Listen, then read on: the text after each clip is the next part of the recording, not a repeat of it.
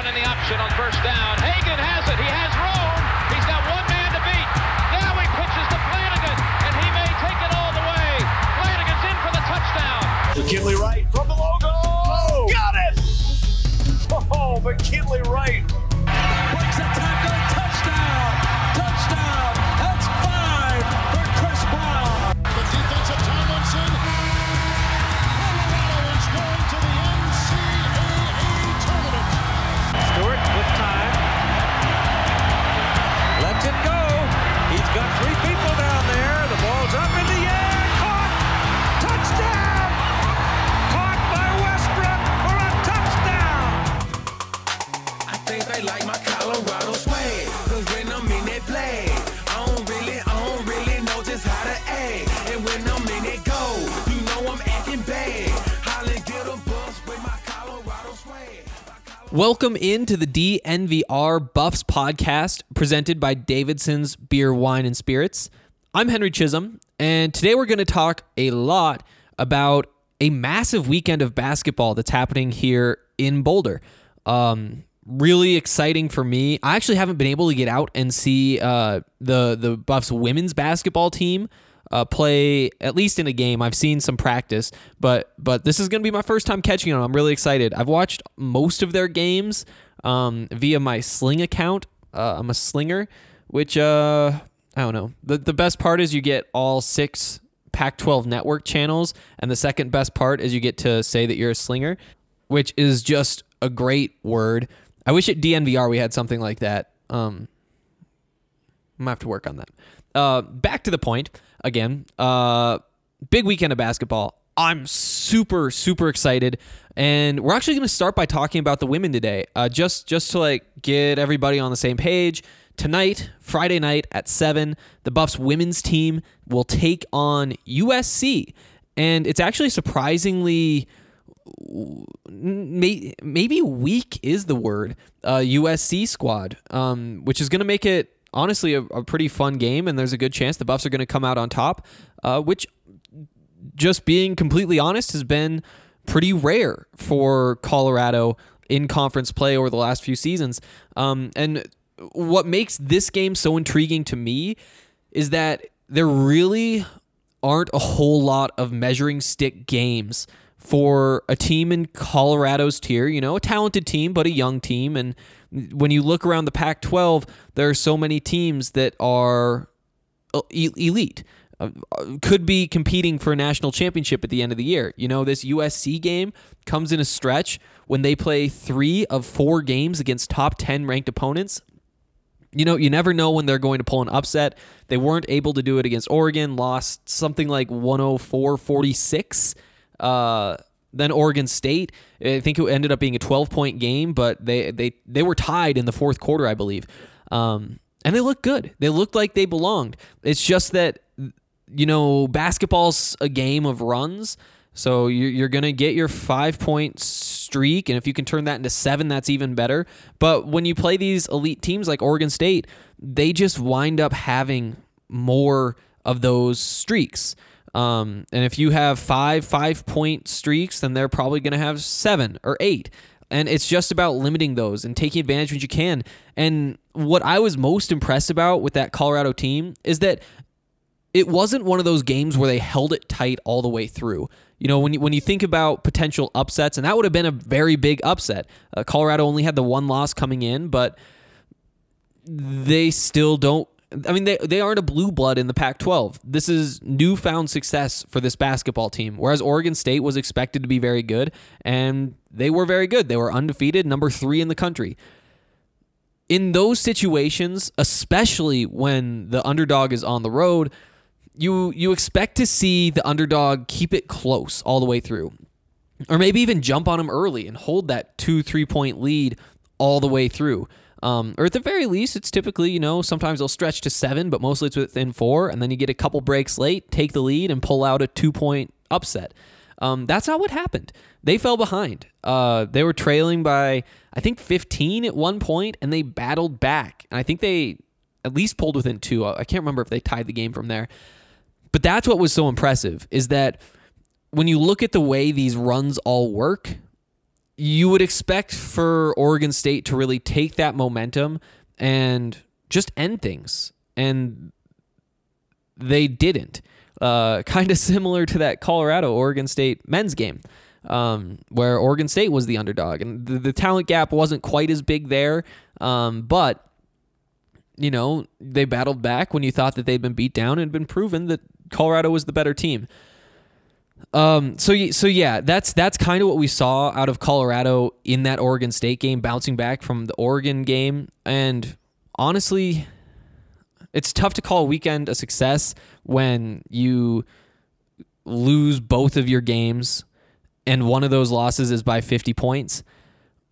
But I said the goal going into it was to keep it within 10 in one of the games, and I think it ended up being 12. I should probably just pull up that score so I can stop guessing. So that is kind of a decent outcome. That's what we wanted to see, because there are tiers in this Pac-12 conference, and the difference between the top few teams and the next few teams is so massive. And in women's basketball, especially college basketball, you see the team that's supposed to win more often than not. You don't see quite as many upsets as you do in the men's game.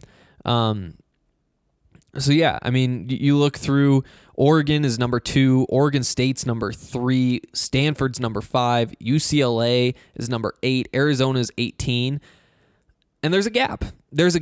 And when half your conference is an elite team, it means that you really don't have much room to drop the games that you can win. And that's where the Buffs find themselves right now. Their first conference game tonight against USC, a team that's 8-6 overall.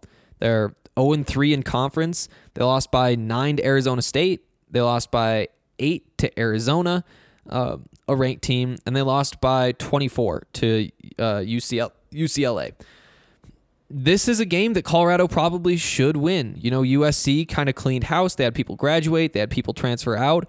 And they're young. They're really young. And they have talent too. And so that kind of puts them on that same tier as Colorado.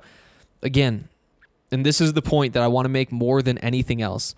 When so many teams in this conference are so good, you only have, half the games, or maybe even less, that are, I don't want to say winnable, but don't already have a loss penciled in. Can't blow those opportunities. That's what USC is tonight, and that's what makes this game such a big test for such a young Colorado team, is that I think they know that this is a game that they have to have.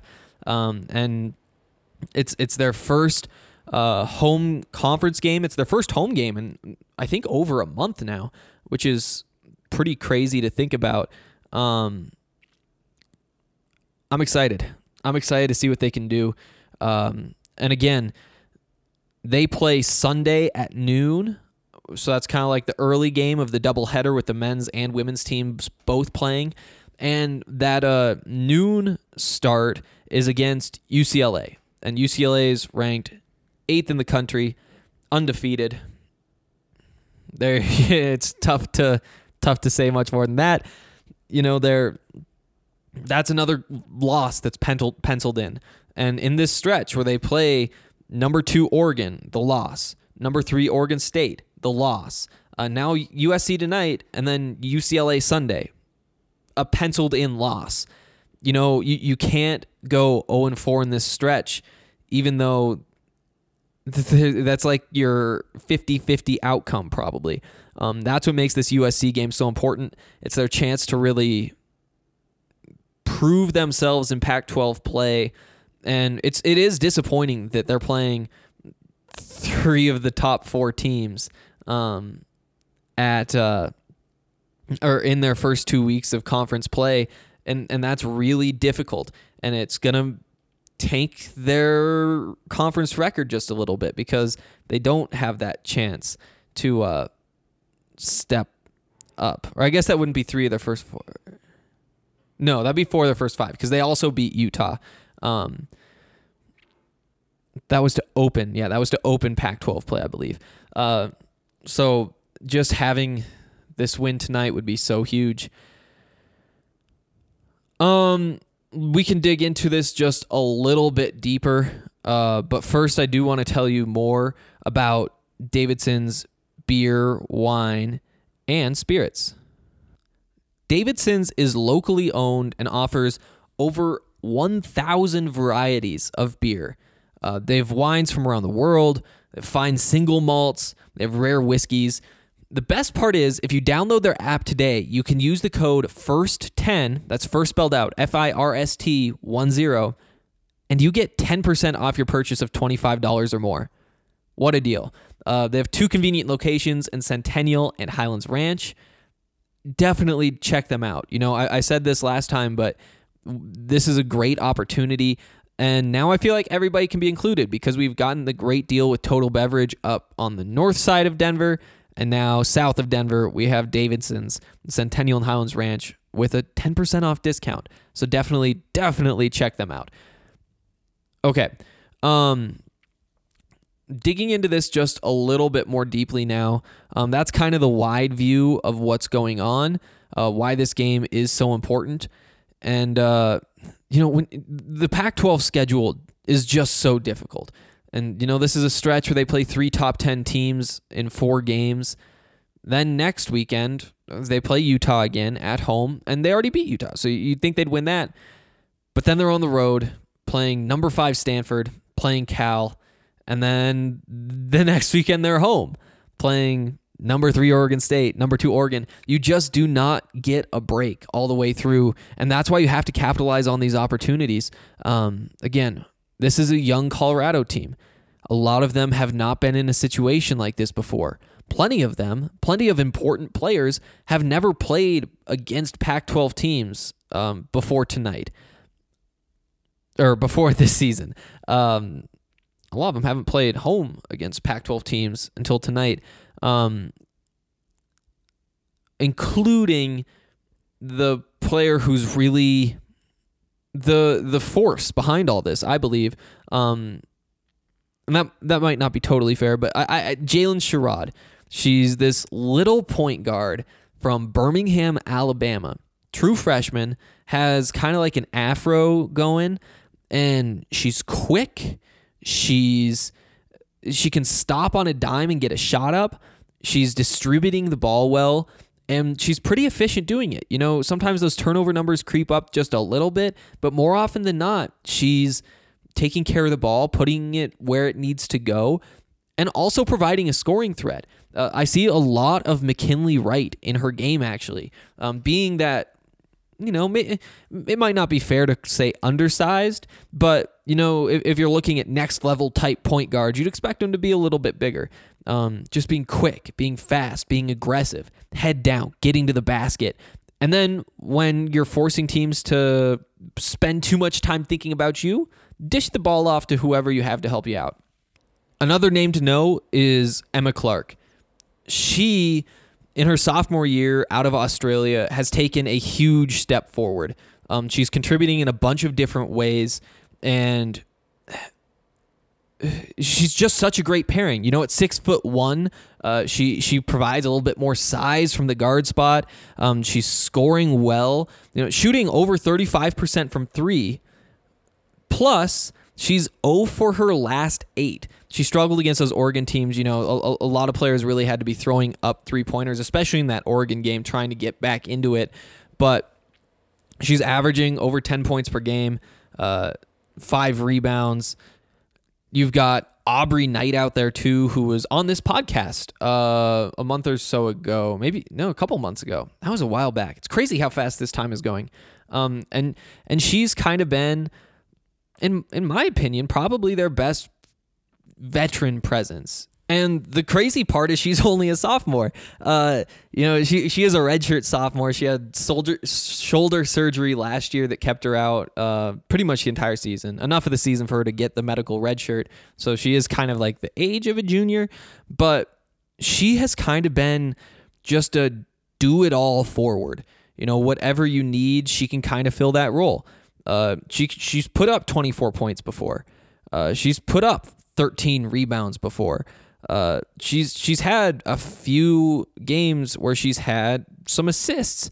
And she's another one of those, just do whatever you need. If you want her shooting threes, she can take some threes. If you want to put the ball in her hands, you can put the ball in her hands.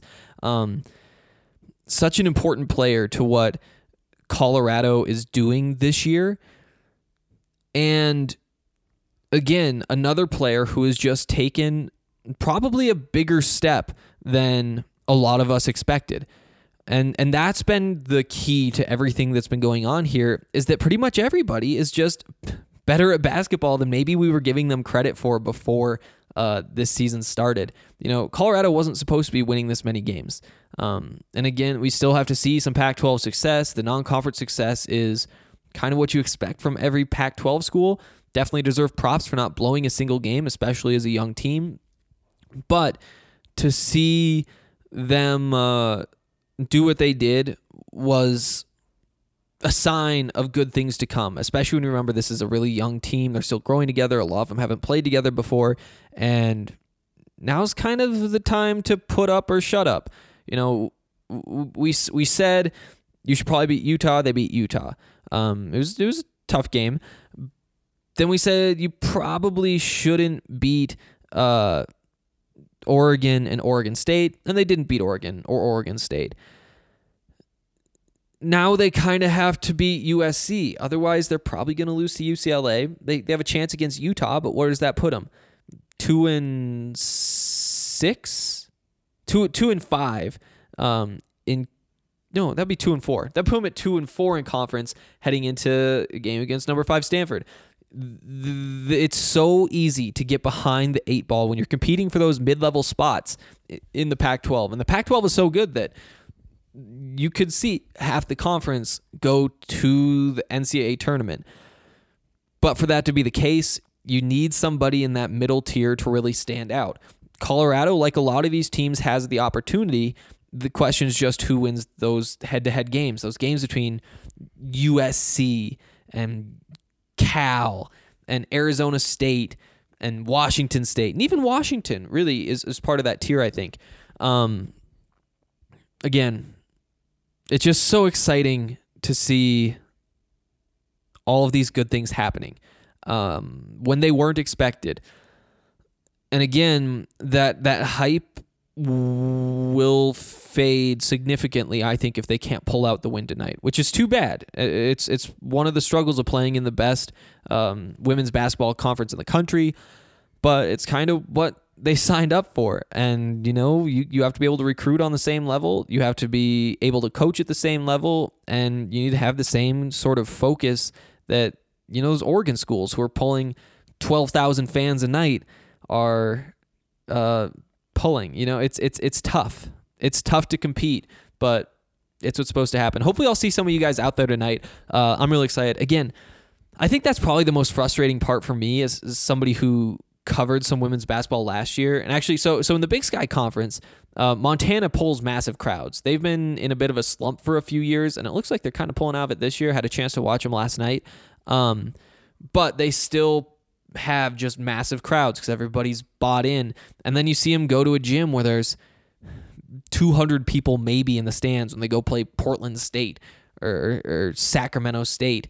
It's disappointing. And, I hope that Colorado fans will show out. I hope they've heard about this hot start because, again, when they go play Oregon, that's a sellout. I'm sure they have Sabrina Ionescu, potentially the best women's basketball player, or at least college basketball player of all time. But there's no reason there can't be crowds at CU, especially while we still think that this season could turn into something surprisingly special. Again, hopefully I'll see you out there. If I don't see you tonight, there's really no excuse on Sunday. Come for that women's game at noon, and then stay for the men's game at 4. It's just going to be a great day of Colorado basketball.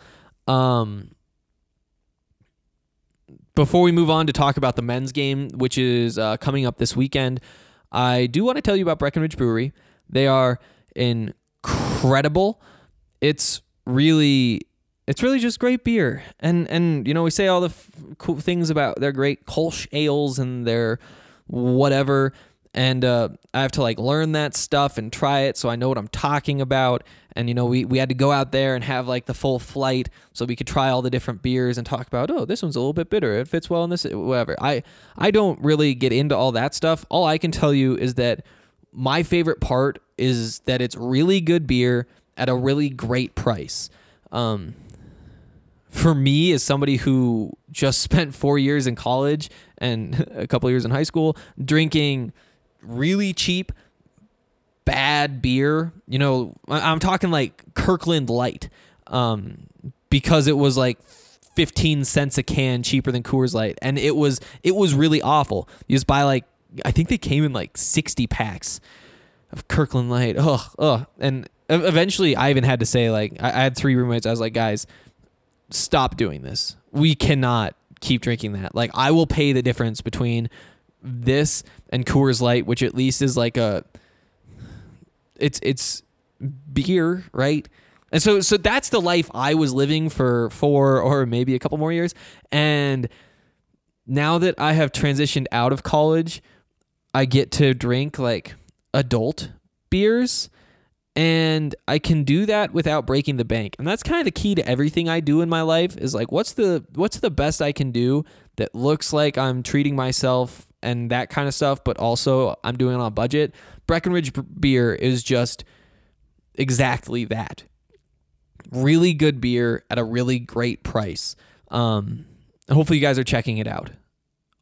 If you need somewhere to go, obviously, the presenting sponsor of this podcast, Davidson's, is a great option, especially if you're on the south side of town. But if you're north of Denver, or for some reason you're going to be north of Denver, specifically Westminster or Thornton, then check out Total Beverage. If you use the code DNVR 2019, you can get 30% off your purchase.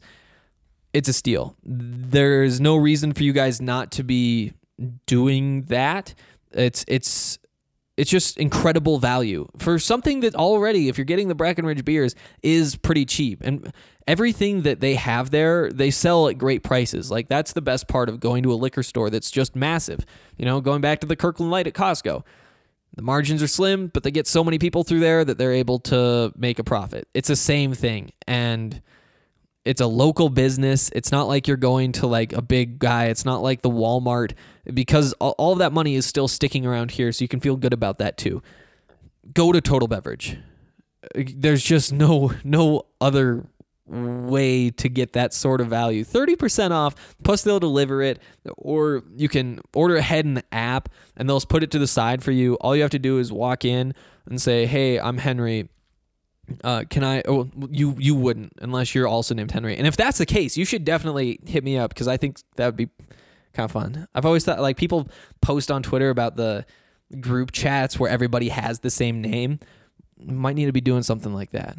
I don't know. But the point is, you go in there, you tell them your name, whether it's Henry, whether it's Silver Buff, whether it's whatever, and they'll just be like, "Oh yeah, it's that right there." And I'm not sure. They always ask me for my idea, but that might be because I look like I'm 13. It could be that that's like just how they make sure you're actually you. I guess if you say your name, you probably, I don't know. It's so quick. There's no reason not to do it. That's the key to all this, and that's why we partner with these people, because they really are your best options.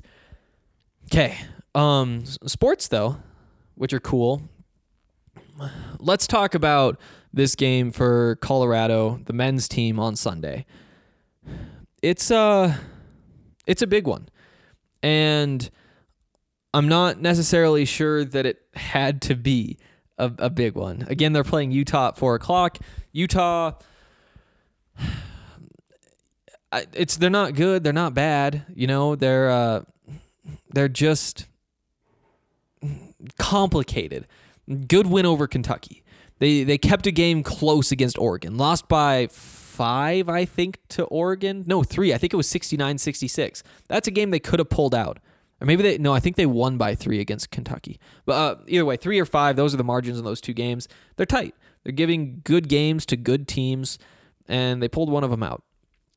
That said, they are 0-3 in conference play. They are not by any means a Pac-12 title contender. what scares me the most about this game is essentially all those things I just told you. They have that upset potential. They've proven to have upset potential. And that upset potential really starts with their star, Timmy Allen. He's a forward, wears number 1. He's only a sophomore, 6'6". He's a really good basketball player. And if you look back, he's pretty hot. They have him essentially just carry this team. Against Oregon, they lost 69-64, and then they beat Kentucky 69-66. Okay, so I was close. So they lose to Oregon. He put up 19 points. Game before that, he puts up 25. Before that, 21. Before that, the win against Kentucky puts up 25, shooting over 50% from the field. And before that, he put up 19. They want to get him the ball. They want him to score. And it's going to be interesting to me to see how Tad Boyle wants to match up against him. Because he has some options. If I were just to tell you, hey, this other team has a great forward, how are you going to stop him? I bet we all have brains that go to the same place. Tyler Bay. But in that last game against Oregon State, Tad put Deshaun Schwartz on Trace Tinkle, who, similar to Timmy, is Timmy Allen. I love the name Timmy. Is just a guy who is a clear number 1 option for that team. And so it's interesting that they didn't go with Tyler. What makes this one comparable? They're both 6'6". They're like the same size of guy. They're a little bit different style of player, but this week, Tad said that he has been second guessing his decision to put Deshaun on Tyler Bay or on Trace Tinkle, and thinks it might have been better off if he had put Tyler Bay there instead. I wrote a story about that went up yesterday, I think, something like Tad Boyle knows something like that. Check it out if you haven't yet. There's a bunch of good stuff, particularly basketball stuff on the website right now. We've got that. It's basically like 800 words on what is going wrong with a inability to execute defensive game plans. Tad Boyle, I can't remember what stayed and what got cut because it was pretty long. But Tad Boyle talking about, he stays up at night wondering why McKinley Wright, Deshaun Schwartz are still fouling 3-point shooters when that's something they should learn in 3rd grade. It's all these details that he's frustrated with. So I went through that in there. I also have something up on Keyshawn Bartholomew. I hadn't seen an update on what's going on with him in a while, so I figured I'd go talk to him. He's trying to put on weight. He got up to 172 it would have been last week. Dropped down to 170 on Monday or Tuesday. And that's kind of like the fight that he's having right now. Like, he's drinking protein smoothies, trying to gain weight.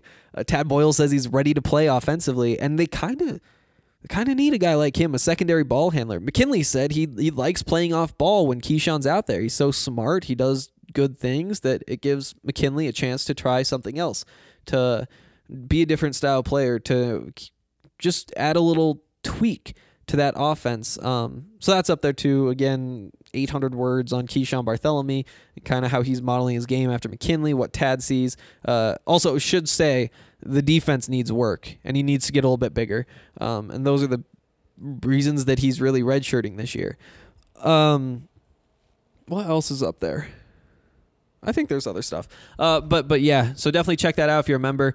The relevant part, back to the point, is that he's second guessing his decision to put Deshaun Schwartz on Trace Tinkle instead of Tyler Bay, and now they're facing a similar situation with Timmy Allen and Utah. And Timmy Allen has kind of been the catalyst for this offense. He's shooting 50% from the field. He's averaging over 21 points per game, nearly 8 rebounds per game. You shut him down, Utah really doesn't have many guys who can beat you. You don't shut him down, and all of a sudden you start letting guys work off of him, and then things can start to get ugly. So that's one thing that I'm really looking forward to seeing is knowing that Trace Tinkle kind of got loose late, how do they avoid having that problem against this Utah team, a team that they've already played, by the way? So that's one thing really worth watching. Also want to see, again, what this rotation looks like, because Tad also has had some interesting insights into that as well, particularly with Deshaun getting into foul trouble and coming back in the first half, despite being in foul trouble. And Tad's thoughts on that move were pretty interesting. He said he trusts Deshaun. He knows that Deshaun can play in important situations. He's played in big games before. He's obviously made clutch buckets, thinking back to that Dayton game. He's somebody who you can put out there and that you trust.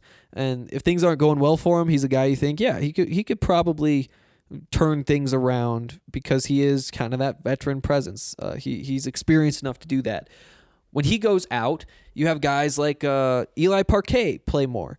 Guys like who else came in? Dalen Kuntz, for example, play more. And when those guys are playing, they don't have that same experience. They're still young players. And young players, more than more experienced players, are pretty streaky. They're hot or they're cold. And they have trouble when they're cold getting hot again.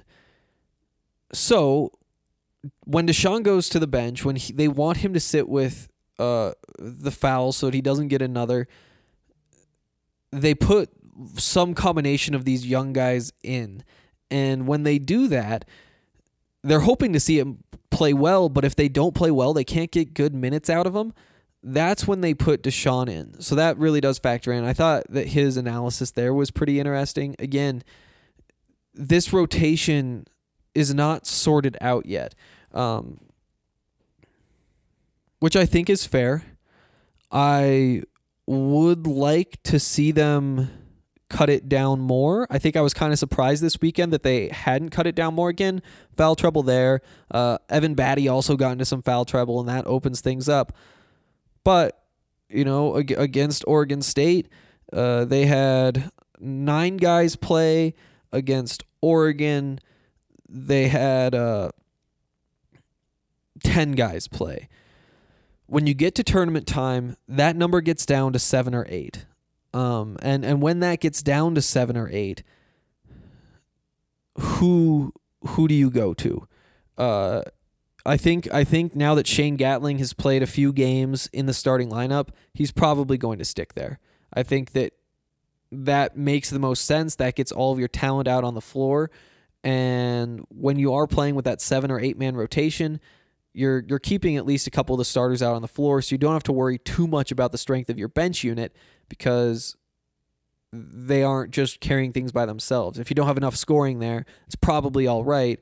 Just play the guys who really can't score with your best starters who can score because you aren't going with an all-bench unit. It makes sense to me that they haven't totally cut it down, though I did think against Oregon they would tighten it up a little more. And you saw Maddox Daniels, he had his 7 minutes. Dallas Walton had 3 minutes. Strauding had 5 minutes. So that is closer because those guys aren't playing a whole lot. But eventually, I think this is going to be, your starters with Wright, Gatling, Schwartz, Bay, Batty. And then off the bench, you got Seward and you have Kuntz. And I think that those are probably the 7 you want to see in a tournament game. You don't want to wear guys down too early in the season, but in the big games, the games you have to win, test out that tournament lineup. Make them play big. It's great to get experience for the younger guys. It's great to take the load off of the more experienced guys. But you got to win these games. And I think that we're probably approaching, at least we're within a few weeks of them really starting to tighten things up. And you don't want to go into a tournament with a rotation that you haven't tested at least a few times in games. And there's going to be a fight. I think Kuntz has that spot now. If Maddox Daniels gets hot from 3, he could take that spot. Who else we talked about? Parquet, if Parquet gets hot from 3, if he takes a step, then he could take that spot. Dallas Walton, if he can provide more defense in the post, more rebounding, and maybe make a couple buckets, he can. Oh, every piece of his offensive game is just a little bit disappointing. And it started in that first game of the season against Arizona State when he's taking those elbow jumpers and they just aren't falling. If he gets 1 or 2 of those to go down, all of a sudden the narrative of Dallas Walton in that game changes and people aren't quite so harsh on him. And maybe that turns into a little bit of momentum going forward. So he has that free throw line game. He can make a couple of threes. He can do stuff under the basket. I just wish that, maybe if he could do more with his back to the basket and make that, a strength, which it probably should be as a 7-footer, and do that in exchange for being able to make 20% of his threes or whatever that number is. Take that down to 10% because right now it's just tough to play him because he doesn't have a thing that he does really well. I think that bodes well for him in the future because if he can, I don't know, put together some sort of back to the basket game. Teams are scared to see him in the post. He becomes a better cutter. Then all of a sudden that opens up everything else. And that makes it easier to get those open elbow jumpers. Those shots become easier for him.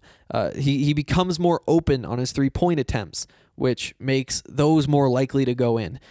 He just doesn't have anything right now that really opens everything else up. I don't think he's going to find that this season. I don't think that he's going to find that strength, but he is well-rounded enough that when he does have a plus skill, I think that he could take a leap fairly quickly. I think it's going to take an off-season of work to do that.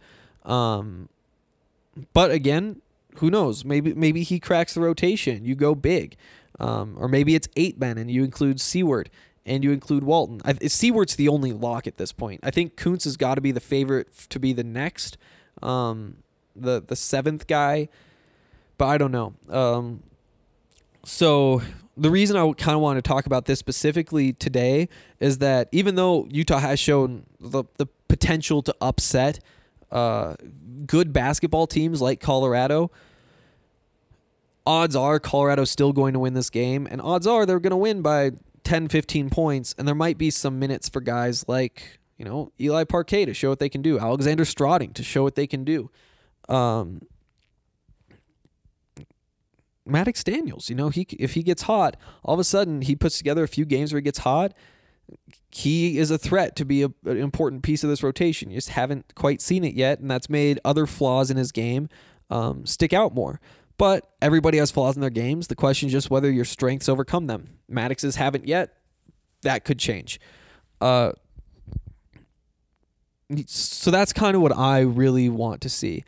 First of all, what does Tad do when, or who does he put on Timmy, and the other regret he said he had, or the decision he was second guessing, is that he was late to call the timeout when Oregon started making that 24-5 run or to close the game.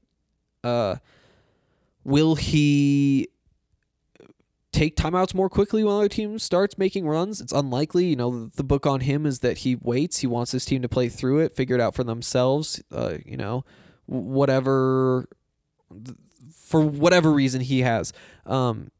Maybe there's a change after seeing what happened. And then, of course, the third thing I'm really watching for is, do any of these bench guys step up? Do they make a claim for one of these jobs? Because I think that they'll get some minutes. They'll have an opportunity. And, those are kind of the fun games to watch. As much as we like the great competitive down to the wire, is McKinley Wright going to be able to make a last second bucket? Those are high intensity, kind of high stress. They're a lot of fun, but at the same time, getting a chance to see what some of these other guys on the roster can do, that's really fun too, especially when there's quite a bit on the line still. In terms of who's going to be playing late in the season when the Buffs are making their final push before the tournament and then inside the tournaments. Yeah, I think that's pretty much everything I want to talk about. So let's move along to Mile High Green Cross, which is conveniently located about a block and a half away. It's like the next block over on the other side. So swing by. We've got to tell you about our friends over at Mile High Green Cross. These guys offer an experience that you won't forget. Mile High Green Cross has award-winning products, and you can check out this year's Cannabis Cup winning products when you head to their website. They're giving the DNVR family $5 off your purchase of $25 or more. All you have to do is mention this ad. Mile High Green Cross offers a variety of CBD products from edibles to concentrates to cartridges. They pride themselves on their customer service, and it shows. Every single time you pop in, you'll receive one-on-one attention with one of their seasoned sales associates. Not to mention, they have everyday low prices on in-house products, such as $99 pre-pack ounces and V3 hash oil bulk deals, like 5 cartridges for $100.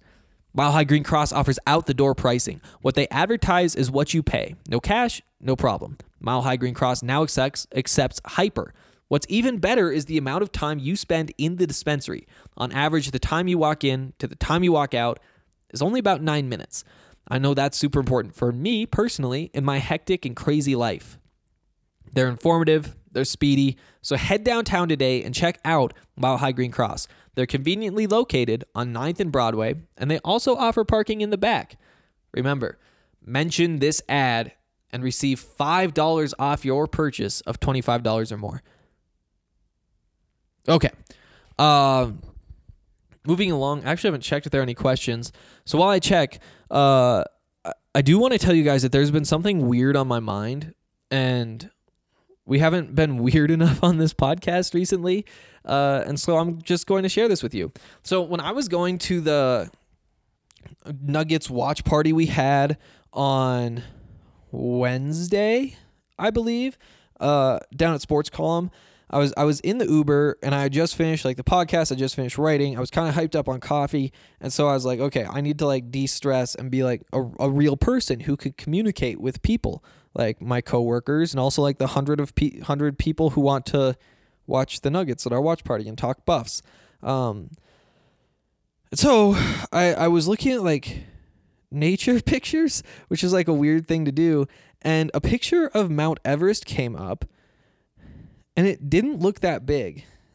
And now for a few days, I've just been thinking, like, is it a weird take that Mount Everest is actually not as big? Like it's super big, but when you see it, you don't think like, oh, wow, I understand why people die climbing this. And maybe that's just my 2019 millennial, or I missed that millennial cutoff by like 1 year, and I can't remember what the other thing is called. But is that just my brain saying, like, how is that happening when we have, like, the technology we have, and that's what you're climbing right there? That's been a weird thing that's really been on my mind. Also, we have no comments, and so we got to talk about some other things, and what I want to talk about is Laviska Shenault, because he signed with Clutch Sports, the agency that is best known probably for being like LeBron's agency. He like Rich Paul started it. You know the story. Rich Paul was selling LeBron jerseys, like knockoff jerseys. I think outside the airport, LeBron happened to be at the airport in Cleveland and was like, dude, what's this? And so they ended up talking, and LeBron was impressed. And so Rich started working for LeBron, helping with some management type stuff. Again, LeBron's impressed. Rich grows and grows in terms of like his relationship with LeBron. LeBron's trusting him to run a business. And so then they started Clutch Sports, and that represents a bunch of big time athletes, primarily basketball players. I think Laviska Shenault signing with Clutch Sports makes him just the second football player. I can't remember who the first is though. I don't know. So that's a big deal, and we'll see what that actually means. In the NBA world, there's a thought that players who sign with Clutch are likely signing with Clutch because of the money. Rich Paul has a history of getting his clients incredible deals. That doesn't really translate to Laviska's situation at the moment because pretty much his entire rookie contract is not going to be guaranteed. But it is interesting that's where he wound up. You'll remember a week or two ago, Laviska was at Staples Center sitting courtside with Kobe Bryant and Kobe's daughter, Gigi, who like ESPN and like those types of companies like to promote. Like they like to post pictures of LeBron coaching her basketball team. She's like 13 or something, or Kobe coaching her basketball team. And so those two are there. Visca's sitting there, and Rich Paul's sitting there. So we kind of thought that this would be the way it goes. Visca gets fronted a bunch of money. I have no idea how much money. I do know that he posted on his Instagram that he's in, I think Miami now, Florida. He's been all over the place. Obviously in LA for that, getting like dapped up by LeBron pregame, as you'd expect. And what a sales pitch. You know, like when guys are trying to sign agents, and I actually haven't heard from Mikhail which agency he signed with, but I know he was in Boulder and had, I think, 3 meetings last weekend to figure out where he was going to sign. So that's crazy to think, like 3 people trying to convince you that they can represent you, that they have the contacts, that they're the ones who should be able to convince NFL teams to give you a shot. That's what Mikhail's agents have to do because he is likely, a training camp invite guy. Visca on the other side, teams have him on their radar. And so there isn't that much on that side that they really have to do at this point. Obviously, there's still going to be like media requests, and they're still going to have the meetings with the teams, and they're going to have to like talk to the scout. There's like a whole bunch of that stuff still going on, but likely won't affect where he's drafted nearly as much.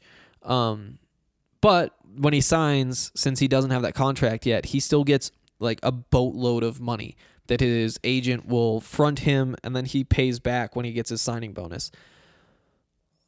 It's a crazy world, and I'm trying to get in touch with Visca to chat about all this soon because I just can't imagine what it'd be like going through this process at this stage in life. He's 21, getting handed the money, saying, hey, come out for this business meeting courtside at Staples Center in LA, and then go hang out with this trainer and these guys who are getting trained in Texas and then in Florida, and just kind of like going all around, all while trying to convince the entire NFL world that you're a better prospect than Henry Ruggs. And that's kind of his competition at this point in that draft. If you guys listen to the draft podcast, we've had a lot of great conversations about Visca recently because it is such an interesting future for him, trying to figure out where exactly he fits in the NFL. How much value does he add because of his ability to play running back? Should the Sammy Watkins comparison scare you off? Should the injuries scare you off? And right now, I think we ran through our top 15 mock draft last week. And if you guys haven't listened to this podcast yet, you definitely should, because we also preview the college football national championship that's going on Monday. We're going to have a live show, by the way. Andre Simone, our draft guru, our analytics guy, he's getting ready to go out to the Senior Bowl to see, not just Steven Montez and Laviska Shenault,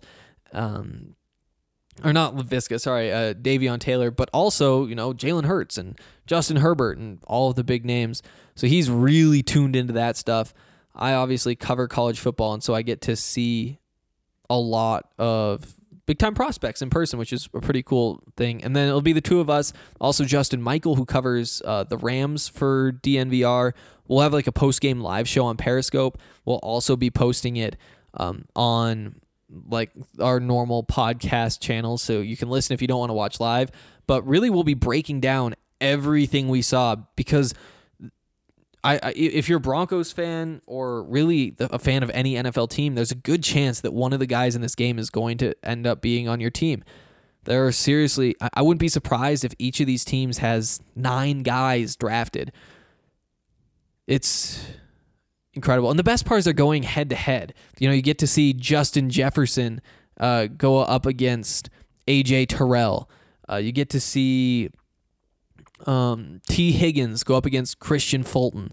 Obviously, Joe Burrow, the running backs going back and forth with Travis Etienne, and then also Clyde Edwards-Helaire.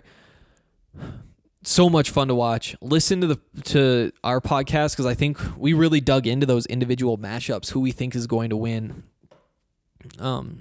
It was a lot of fun. And it'll get you all set up, you know, unless you're like a diehard Ohio State, or not Ohio State, they lost, LSU, if you were a Clemson fan. This is what we wanted to do, is give everybody who isn't just like a fan of those teams a reason to watch that game, because we know everybody's going to be watching, but let's show you what to look at, because there are some depth guys, the linebackers, these late round guys, whose names you might as well know, because there's a decent chance they might end up on whatever team you care about, and you can have some inside scoop having watched them critically. Okay, one last plug. Again, we'll be doing a live show on Periscope, Twitter, after the game, talking about everything we saw and kind of coming back to all those breakdowns. The reason I brought that up in the first place, and sorry that took so long, was that we ran through our mock draft in that podcast as well. The Broncos picked 15th, so we ran through the first 15. To move quickly, just because we're interested in the later part of this, 1 was Joe Burrow, 2 Chase Young, 3 Tua, 4 Andrew Thomas, 5 Jeffrey Okudah, 6 Justin Herbert, 7 Derek Brown, 8 CeeDee Lamb, 9 Jerry Jeudy. And so those are the first 2 receivers. We think Lamb beats Jerry Jeudy, but they're both kind of a little step ahead. 10 Jedrick Wills, 11 Tristan Wirfs. And then at number 12, Henry Ruggs, at 13, Laviska Shenault. And so that's really that interesting debate that we've been having on our podcast, that people everywhere are having. You know, do you take Henry Ruggs or do you take Laviska Shenault? Henry Ruggs is the Alabama receiver, by the way, who there's a chance he's going to run in the 4.2s. A lot of people think he's going to break the all-time combine 40-time record, which would be pretty crazy, obviously. But there are concerns. You know, he's super fast, but also he drops the ball a lot. He isn't a great route runner. Meanwhile, Laviska Shenault has the injury concerns, but he's a monster, and he has the route running concerns as well, but he plays so well against zone coverage. He can find little windows. I think he picked up 16 third downs receiving this year, which is a incredibly high number, especially when we consider the way he was used. Not being in on third down sometimes, not being in for games sometimes. That's kind of the interesting debate. And so to be going through that, having the media, having me talk about this right now while you're trying to convince people, it's an interesting time for Visk. And like I said, I'm trying to get in touch with him. I talked to him briefly, and he said he could talk soon, but it's a busy guy, very busy guy. Okay.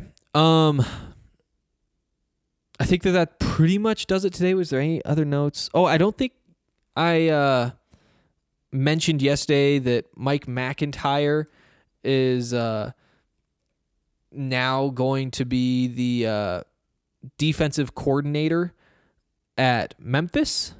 You guys were probably interested in that. You guys have probably already seen that, but I should say that on this podcast.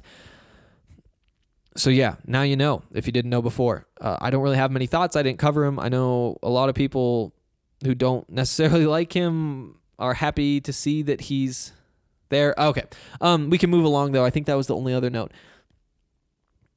I'll be back on Monday with the podcast. Hopefully you guys will have some questions. Hopefully you guys will have some thoughts on the basketball games, whether it's the women playing USC tonight at 7, whether it's the women playing UCLA, number 8 UCLA at noon on Sunday, or whether it is the men's team playing Utah at 4 on Sunday. Those are all the things that are going on. I'll see you then, I guess. If you haven't like reviewed or left a comment on the podcast on like iTunes or wherever you listen, really appreciate those. I haven't asked for that in a while, but they are very important to us going forward and growing this podcast. We're in 42 countries, by the way. I just went back and checked yesterday. Since I took over in July, downloads in 42 countries. This is growing, and it's growing even though we're in the off season, which is pretty cool. Thanks for tuning in. If you have any thoughts, as always, leave them in the comments for the post for today's show, and I will read them on Monday. See you then. I think they like my Colorado swag, 'cause when I'm in that flag, I don't really know just how to act. And when I'm in that goal, you know I'm acting bad. Holla, get a bus with my Colorado swag. My Colorado swag, my Colorado swag. I think they like my Colorado swag. My Colorado swag, my Colorado swag. Man, I swear, I think they like my Colorado swag. My Colorado swag is pushing 180. Speeding past competition, see you later, baby.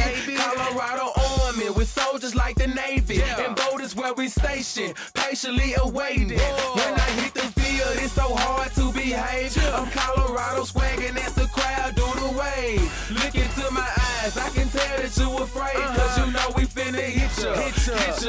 Hey, you on your own now, why you watching the official? You just better hope you make it to the next whistle. And we ain't playing with you, you can get it anytime. It started at the scrimmage, we gon' win it at the line. My Colorado swag in the middle of the ring.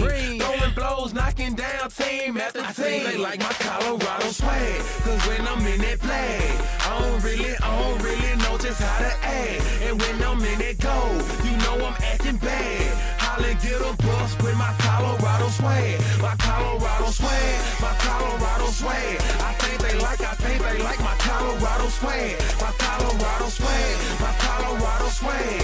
Man, I swear, I think they like my Colorado swag. Have you ever seen around? I'm Boulder, Colorado. Buffalo is what I am. All the teams come and follow. When I start hit the field, the opposing crowd swallow. 'Cause they know I'm about to kill. He gon' feel that tomorrow. Whole team full of warriors. Got me feeling tribal. Big 12, here we come. We ain't worried about a rival. If you want it, come and get it. We'll wait for your arrival. When you hit this Folsom field, man, it's all about survival. Pray you make it, yeah, you better bring your Bible. Crack back, blind side, flat line, no revival. Get them bucks, mess them up, we say we got them. If we don't, then we'll get them. When we see them, then we have them. Like my Colorado swag, 'cause when I'm in that flag, I don't really know just how to act. And when I'm in that goal, you know I'm acting bad. Holla, get a bus with my Colorado swag. My Colorado swag, my Colorado swag. I think they like my Colorado swag. My Colorado swag, my Colorado swag. Man, I swear, I think they like my Colorado swag. I think they like my Colorado swag. 'Cause when I'm in that flag, I don't really know just how to act. And when I'm in that goal, you know I'm acting bad. Holla, get a bus with my Colorado swag. My Colorado swag, my Colorado swag. I think they like my Colorado swag. My Colorado swag, my Colorado swag. Man, I swear, I think they like my Colorado swag.